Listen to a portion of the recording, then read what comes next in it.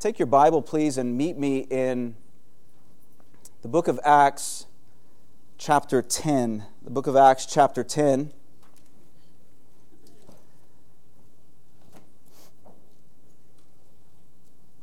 I want to begin this morning with a story. A story about a friend I worked with years ago whose testimony of faith has always spoken to me. Life has taken us in different directions, and he and I have consequently grown distant over the years, but I still remember him with fondness, and I still consider him a dear brother in the Lord. And I love the story of how he came to faith in God. And I thought about him and his story this week. Raised as a Jehovah's Witness, he came to the Lord in his late teens through the slow realization that something significant was lacking in his life and in his Jehovah's Witness upbringing.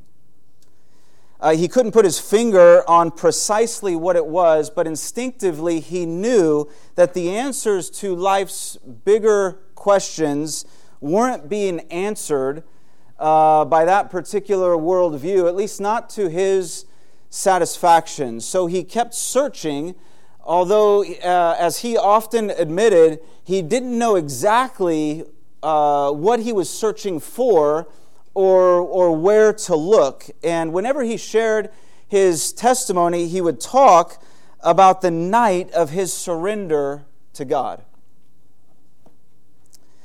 It was a clear night, as he describes it, the kind that reveals hundreds, if not thousands, of seemingly never-before-seen stars and constellations that come out from hiding on only the rarest of times. As he peered into the vastness of that night sky that day, he was struck by the magnitude of it all and the relative smallness of his place in the universe. Maybe you've had a similar experience. Though young, he was also struck by a growing sense of his own human dignity and significance. Small when compared to creation, yes, but no less significant in the eyes of the Creator. He began to pray that evening, which surprised even him. He wasn't sure how to pray or even to whom, but that night, in those moments, the kind of moments that seem suspended in time, he began talking to the heavens, giving voice to the yearnings within. And as he tells it, he said something like this: I know someone created all of this. Someone gave life to life itself. Someone gave me life and knows everything about me. And as he peered into the sky, and God, if that someone is you, I want to know you and live my life for you. And with that, a divine plan already set in motion was realized in my friend's heart. Within a matter of days, not more than a week or two, he heard about Jesus and the gift of life found in Jesus, and he entrusted his life to Jesus and was forever restored to God. I remembered this as I read through Acts 10 this week, because in this chapter we're introduced to a man named Cornelius. And Cornelius, as we will see, was searching for answers, much like my friend was many years ago. And like my friend, God met Cornelius right where he was in life, and God saved him.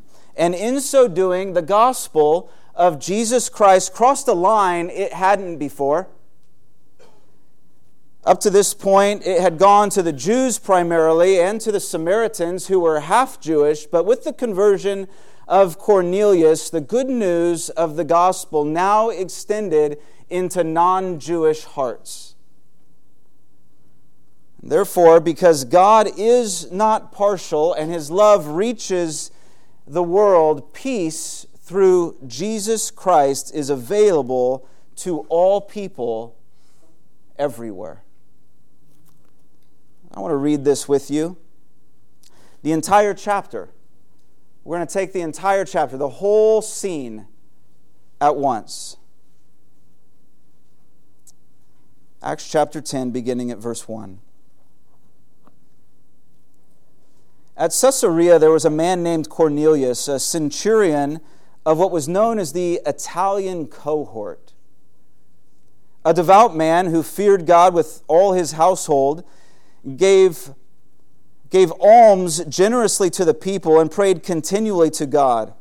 About the 9th hour of the day, that's 3 p.m. our time, about the 9th hour of the day, he saw clearly in a vision an angel of God come in and say to him, Cornelius. And he stared at him in terror and said, "What is it, Lord?" And he said to him, "Your prayers and your alms have ascended as a memorial before God. And now send men to Joppa and bring one Simon who is called Peter. He is lodging with one Simon, a tanner, whose house is by the sea."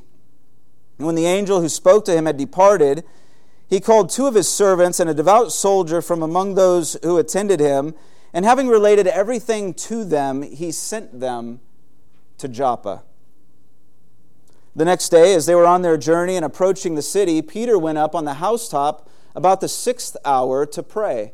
And he became hungry and wanted something to eat, but while they were preparing it, he fell into a trance and saw the heavens opened and something like a great sheet descending, being let down by its 4 corners upon the earth. In it were all kinds of animals and reptiles and birds of the air. And there came a voice to Peter, "Rise, Peter, kill and eat." But Peter said, "By no means, Lord, for I have never eaten anything that is common or unclean." And the voice came to him again a second time, "What God has made clean, do not call common." And this happened 3 times, and the thing was taken up at once to heaven. Now, while Peter was inwardly perplexed as to what the vision that he had seen might mean, behold, the men who were sent by Cornelius, having made inquiry for Simon's house, stood at the gate, and called out to ask whether Simon, who was called Peter, was lodging there. And while Peter was pondering the vision, the Spirit said to him, "Behold, 3 men are looking for you. Rise and go down and accompany them without hesitation, for I have sent them." And Peter went down to the men and said, "I am the one you're looking for. What is the reason for your coming?" And they said, "Cornelius, a centurion, an upright and God-fearing man, who was well spoken of by the whole Jewish nation, was directed by a holy angel to send for you, to come to his house and to hear what you have to say." And so he invited them in to be his guests. The next day he rose and went away with them, and some of the brothers from Joppa accompanied them. And on the following day they entered Caesarea. Cornelius was expecting them and had called together his relatives and close friends. When Peter entered, Cornelius met him and fell down at his feet and worshipped him. But Peter lifted it up, saying, "Stand up, I too am but a man." And he talked with him. And as he talked with him, he went in and found many persons gathered, and he said to them, "You yourselves know how unlawful it is for a Jew to associate with or to visit anyone of another nation. But God has shown me that I should not call any person common or unclean. So when I was sent for you, I came without objection. I asked then, 'Why you sent for me?' And Cornelius said, 4 days ago, about this hour, I was praying in my house at the 9th hour, and behold, a man stood before me in bright clothing and said, 'Cornelius, your prayer has been heard, and your alms have been remembered before God. Send therefore to Joppa and ask for Simon, who is called Peter. He's lodging by the house of Simon, a tanner by the sea.' So I sent for you at once, and you have been kind enough to come. Now, therefore, we are all here in the presence of God to hear all that you have been commanded by the Lord." So Peter opened his mouth and said, "Truly I understand that God shows no partiality, but in every nation anyone who fears him and does what is right is acceptable to him. As for the word that he sent to Israel, preaching good news of peace through Jesus Christ, he is Lord of all. You yourselves know what happened throughout all Judea, beginning from Galilee after the baptism that John proclaimed, how God anointed Jesus of Nazareth with the Holy Spirit and with power. And he went about doing good and healing all who were oppressed by the devil, for God was with him. And we are witnesses of all that he did, both in the country of the Jews and in Jerusalem. They put him to death by hanging on a tree, but God raised him on the third day and made him to appear, not to all the people, but to us who had been chosen by God as witnesses, who ate and drank with him after he rose from the dead. And he commanded us to preach to the people and to testify that he is the one appointed by God to be judge of the living and the dead. To him all the prophets bear witness that everyone who believes in him receives forgiveness of sins through his name." While Peter was saying these things, the Holy Spirit fell on all who heard the word. And the believers from among the circumcised who had come with Peter were amazed, because the gift of the Holy Spirit was poured out even on Gentiles. For they were hearing them speaking in tongues and extolling God. And then Peter declared, "Can anyone withhold water for baptizing these people who have received the Holy Spirit just as we have?" And he commanded them to be baptized in the name of Jesus Christ. Then they asked him to remain for some days. The word of the Lord. Father, we want to thank you for our time in the Scripture this morning. And as we so often do, we would just ask that you would enable our hearing of it and the receptivity of our hearts. May we be receptive and open to what you have for us this morning, so that we might be a changed people. God, would you please come and just minister to each person sitting in these chairs? Would you, O Holy Spirit, would you walk down every aisle and down each row and touch each life and speak good into each soul? And would you give us the faith to respond by entrusting all that we are to all that Jesus is, for our good and for your eternal glory, we pray. Amen. Amen. Cornelius was a military man, a centurion, which means he was in charge of one regiment of 100 soldiers. His group was part of the Italian cohort, which sounds very cool. Kind of like special ops. And he was a devout, God-fearing man, a religious man. Though not Jewish, he was well respected by the Jews, as we read in verse 22, in part because it seems that Cornelius was not only sympathetic to Judaism, but also a practicing participant. Cornelius gave generously to the poor and prayed continually to God. Like my friend, on the night of his life-altering prayer, Cornelius believed in God, at least on some level, and he wanted to know God. One afternoon, he's given a vision in which an angel came to him to say that his prayers and his alms have ascended as a memorial before God. And I'm struck by that expression, by the visual of our prayers ascending to God. And I'm touched by this reminder that God knows us, and God sees us, and God gives ear to the cries of our hearts. And so in whatever state of care or worry or anxiety you may find yourself today, I just don't want you to forget that God is listening and paying attention to you and to the circumstances of your life. This interaction with Cornelius reveals also that God sees even the belief of an unbeliever as incomplete as it is, and he hears even the prayers of a non-Christian. Not only does he see us and hear us in this way, he also moves in our direction for our benefit. He sends an angel to Cornelius with instruction to send for the Apostle Peter. Clearly, God cares for this man and intends to save this man through the person and work of Jesus Christ. And when the angel departs, Cornelius doesn't delay.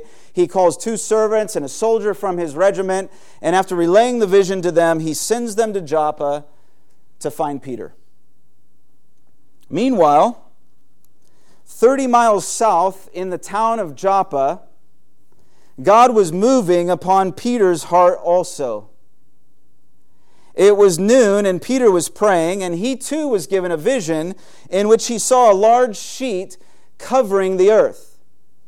And the 4 corners of this sheet appeared to touch the far reaches of the world, and in the middle of this sheet were all kinds of animals and reptiles and birds of the air, each of which was considered unclean by the Jews and unacceptable for food. And yet Peter hears a voice telling him to eat. But being the born and bred Jew he was, he fiercely refused. By no means, Lord, for I have never eaten anything that is common or unclean. But the voice is persistent and just will not let up. What God has made clean, it says, do not call common. And this exchange occurred 3 times. 3 times Peter was told these things, and then the sheet was taken up to heaven. Now, quick aside, you may recall from last week that Peter was in Joppa only because he had been summoned there to help comfort the believers in that town who were grieving the death of a woman named Tabitha, who, to everyone's amazement, was miraculously raised from the dead and presented alive again. And we talked last week about how making time for people and their needs, as Peter did, puts us in opportune positions to bring hope into their lives. So coming off of that experience with Tabitha, Peter is now trying to figure out the meaning of this vision when the 3 men from Caesarea arrive at the house, and the Holy Spirit tells Peter to go to them and to go with them. Now, church, isn't it interesting how at the same time that God was preparing Cornelius to meet Peter, he was preparing Peter to meet Cornelius? And I just want us to know that the same thing still happens today. There are people in our lives today that God cares about and intends to save, much like Cornelius. And He is preparing their hearts in ways they may not even realize. And like Peter, He is preparing us as well. He is preparing you and me to be persons of influence in their lives and a voice that will speak with them about Jesus Christ. How fascinating, really, that God chooses to work through human channels like us, preparing us when we don't even realize what God is doing behind the scenes. And that's where we find Peter and Cornelius in this passage. And so the next day, Peter gets up And we learn from the next chapter, chapter 11, we learn that he corrals half a dozen believers to join him on the journey. And together with the 3 men sent by Cornelius, they make the 2-day trek back to Caesarea. And upon their arrival, they discover that Cornelius has gathered friends and family. For 4 days, he's been anticipating Peter's arrival, and he's so hungry for God to move in his life that when Peter enters, he falls at Peter's feet and begins to worship him. "Get up," says Peter, "I'm just a man." And the 2 men from 2 vastly different backgrounds swap stories of their respective visions. Peter wants to know why this centurion from Caesarea has sent for him of all people, and I just love Cornelius' response. He recounts his vision for Peter, and then he says in verse 33, "We are all here in the presence of God to hear all that you have been commanded by the Lord." Now, you talk about a ripe opportunity to share your faith. Can you imagine someone saying this to you, making this statement to you?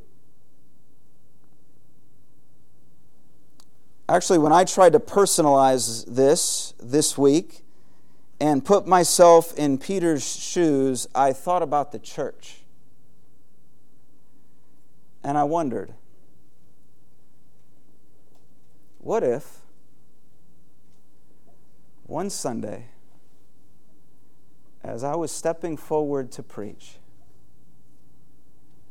someone from the congregation stood up and said, "We are all here in the presence of God to hear all that He has commanded you." Now, on one hand, that has the potential of being a seriously awkward moment.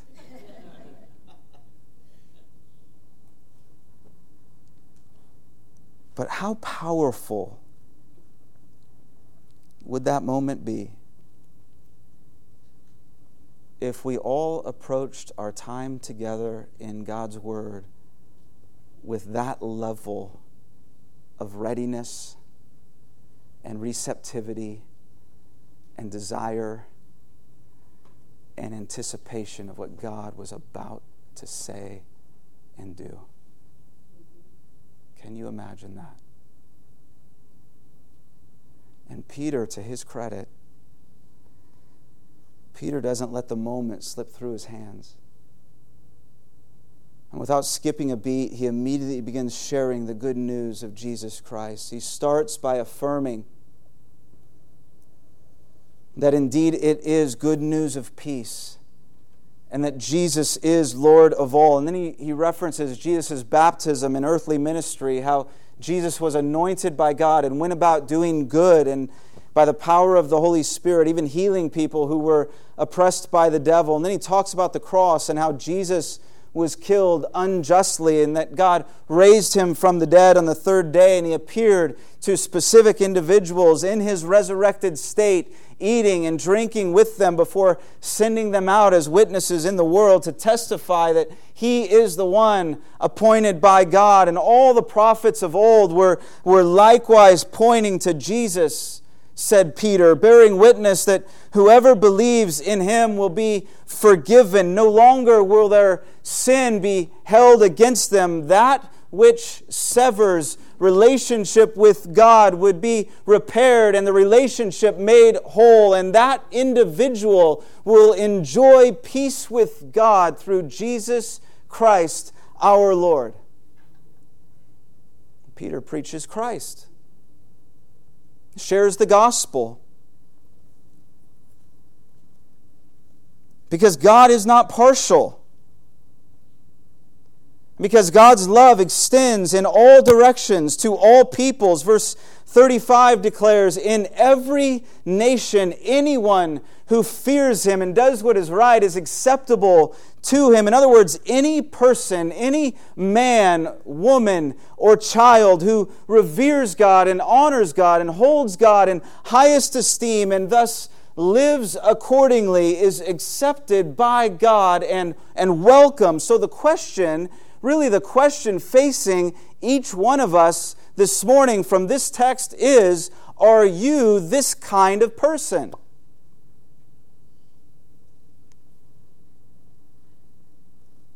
Was Cornelius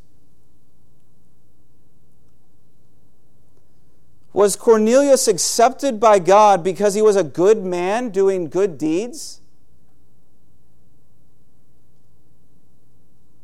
Was it because he was a religious man and part of a religious community and prayed all the time? Was it because, did it have to owe to his place of power and authority within the mighty Roman Empire? Did that impress God and make him acceptable? Or was it because he was just searching for God and he was very sincere in his quest? And of course we know that it wasn't any of these things, because none of these things can save a person from sin and the moral corruption within. So Peter's not talking about salvation by works here. In fact, in verse 43, he makes very clear the need for Christ-centered faith. Church, I want to ask you to ask yourself, on what basis am I accepted by God?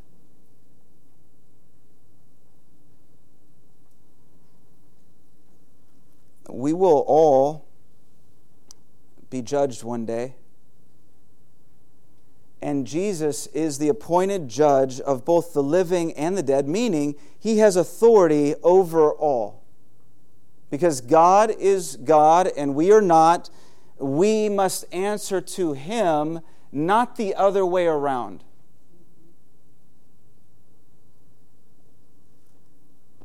How will we be judged? By what standard?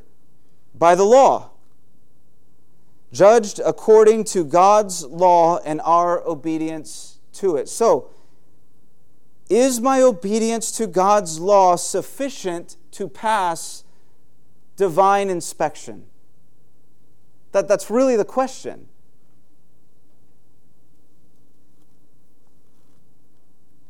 Consider just the 10 Commandments. Has God, and only God, always held that hallowed place of supreme worship and love and affection in your life? Have you ever been guilty of idolatry in any way, which means, have you ever loved created things more than the Creator? Have you ever spoken about God in a flippant or empty manner or taken his name in vain? Have you kept the Sabbath without fail, resting from work one day per week as a way of trusting God to provide for your physical and material needs? Have you always honored your parents? Always? Come on, always.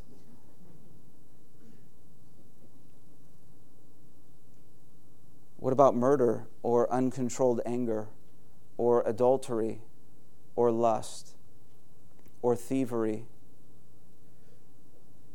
or lying or covetousness and jealousy?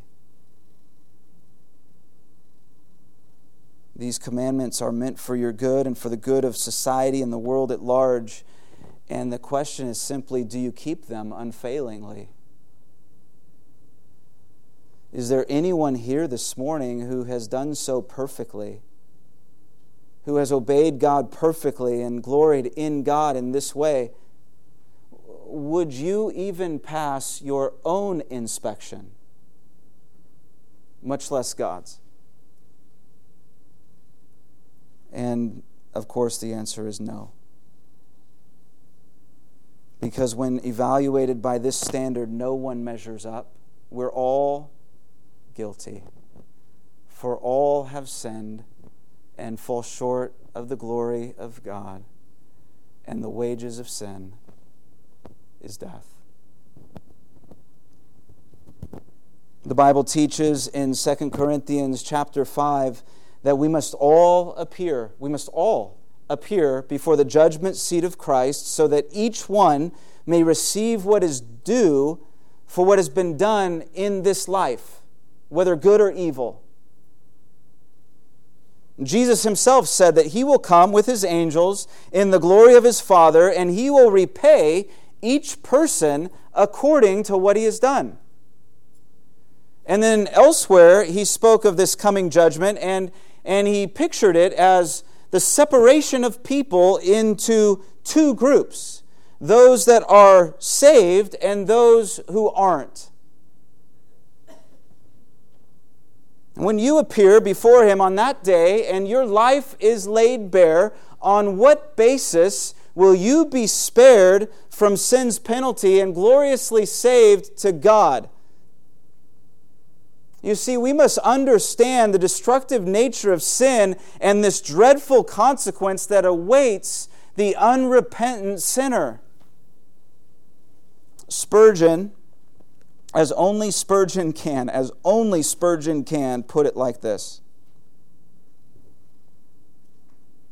unless you set yourself before that awful throne, that great white throne, and realize yourself as standing there to give your account, you will not fly to the Savior for mercy. Oh, I would have every unconverted person set before his or her mind the hour of his or her death, the moment of the appearance of his or her naked spirit before the tribunal of Christ, and then the resurrection and the solemnities of that great day for which all other days are made, when heaven and earth shall pass away and all things melt like dreams, and the only real thing shall be the man and his deeds and his judge and his future. Think of this. Some of you are unpardoned this morning, and as sure as you live, unless you repent, you will stand before God to receive nothing but just condemnation irreversible and eternal. Let those who would bewitch you say what they will, but you will receive a condemnation which will thunder after you throughout ages without end, to wither all your hopes, to dry up the springs of comfort within your nature, and leave you in eternal desolation. I cannot talk on this topic any longer. The theme is too dreadful. But may none of you ever incur the doom of that day. May it never be that anyone who sat in the tabernacle, that's his church, the Metropolitan Tabernacle. So it'd be like this: may it never be that anyone who sat in the sanctuary of East Parkway Church, while we tried to preach the gospel, and shall be driven by the whirlwind of divine justice away from the presence of God and the glory of his holy power. May it never be. And yet Spurgeon says, and yet it will be for some of you, I'm afraid. For still you do not turn to God. You do not seek the Savior. And you are as likely as not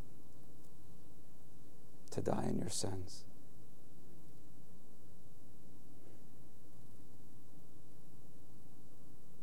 Being good isn't good enough.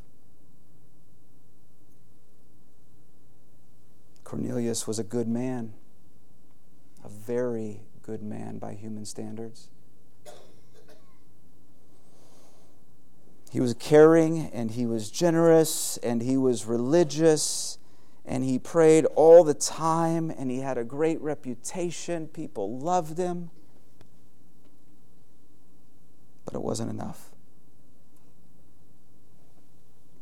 Because when measured by the standard of unfailing obedience to God,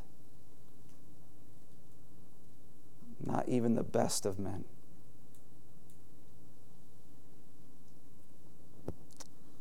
can pass the test.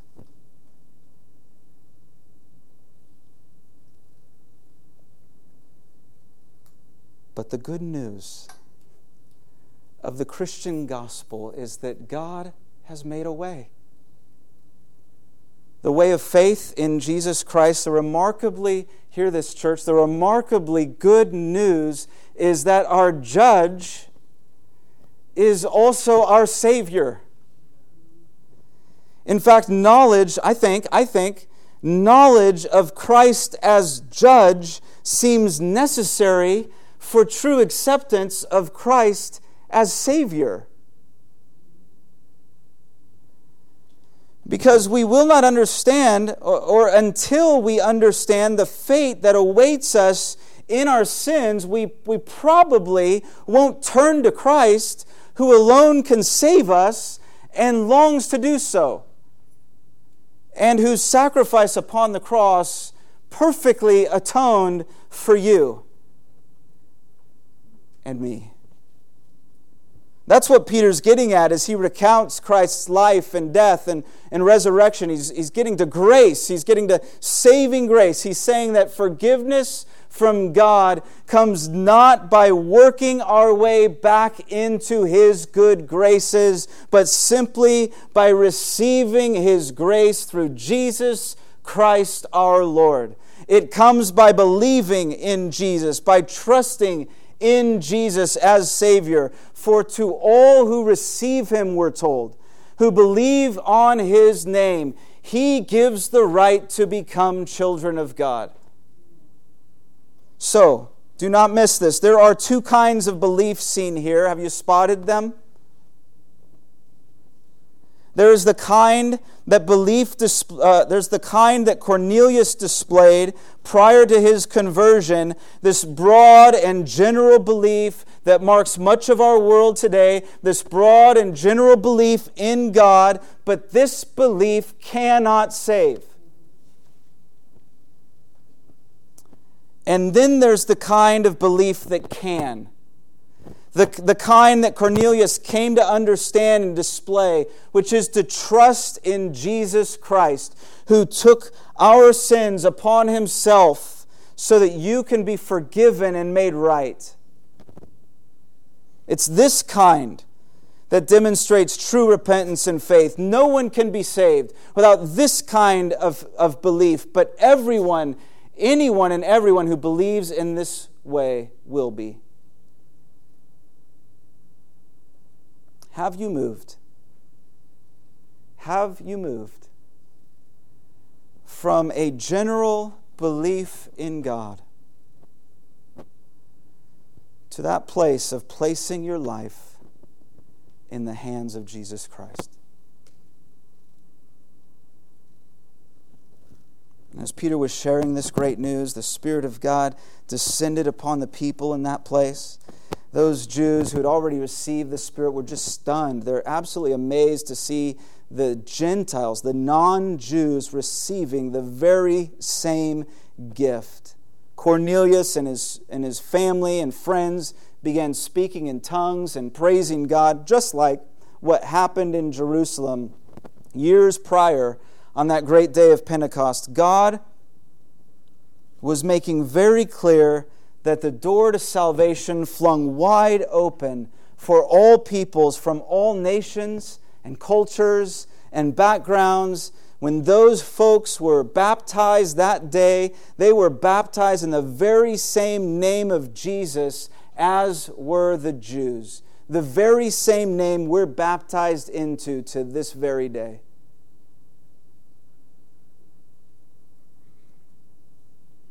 God is not partial. Aren't you glad that God is not partial? His steadfast love extends to the ends of the earth. And therefore, peace through Jesus Christ is available to all people everywhere. to every single one of us in this room, to every single one of the people you know who are outside of this room. Most of us here in this, most of us here, we're not descended from Israel. We're not Jewish. So we can relate with Cornelius in this story. And therefore, let us rejoice with him as well, because to us also God has granted repentance that leads to life. As Peter will say to his fellow Jews in Jerusalem, which we will consider next week.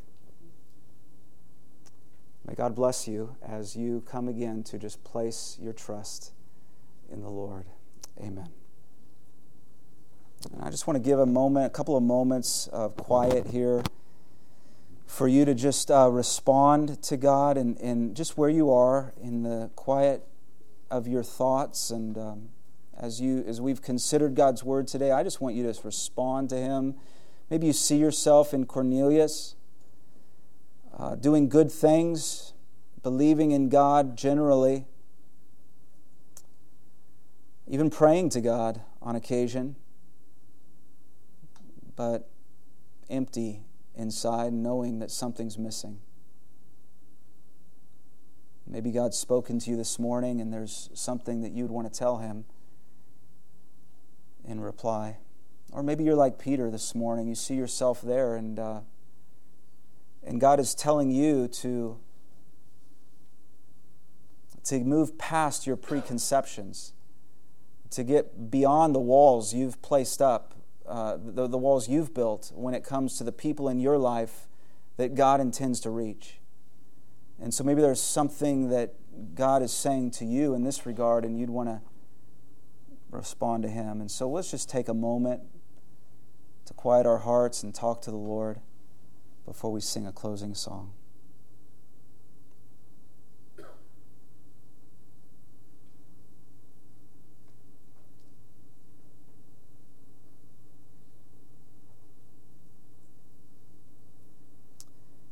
Father, your word, we're told, comes to us and it will not return void, and we claim that promise this morning. So we trust that you have spoken to us and that your word will have its intended effect in each of our lives. I would pray for anyone here among us who has yet to come to that place where personally they are turning from their old way of life, from going their own way in life, and instead they're coming to turn back to you and to follow you and trust you and entrust their lives to you. I'd pray for a saving faith to be exercised among some of us here this morning, men and women perhaps who have never come to that place of full surrender. And then for the rest of us, God, indeed, will you make us to be well-equipped servants as we go out into the world. May you equip us to be witnesses to the truth of Jesus in this broken world in which we live. And would you do these things as a way of just demonstrating your love for the world and the unfolding of your faithful redemptive purposes. May Jesus be praised always in our lives, each one of our lives, in our life together as a church. And it's in His name we ask. Amen.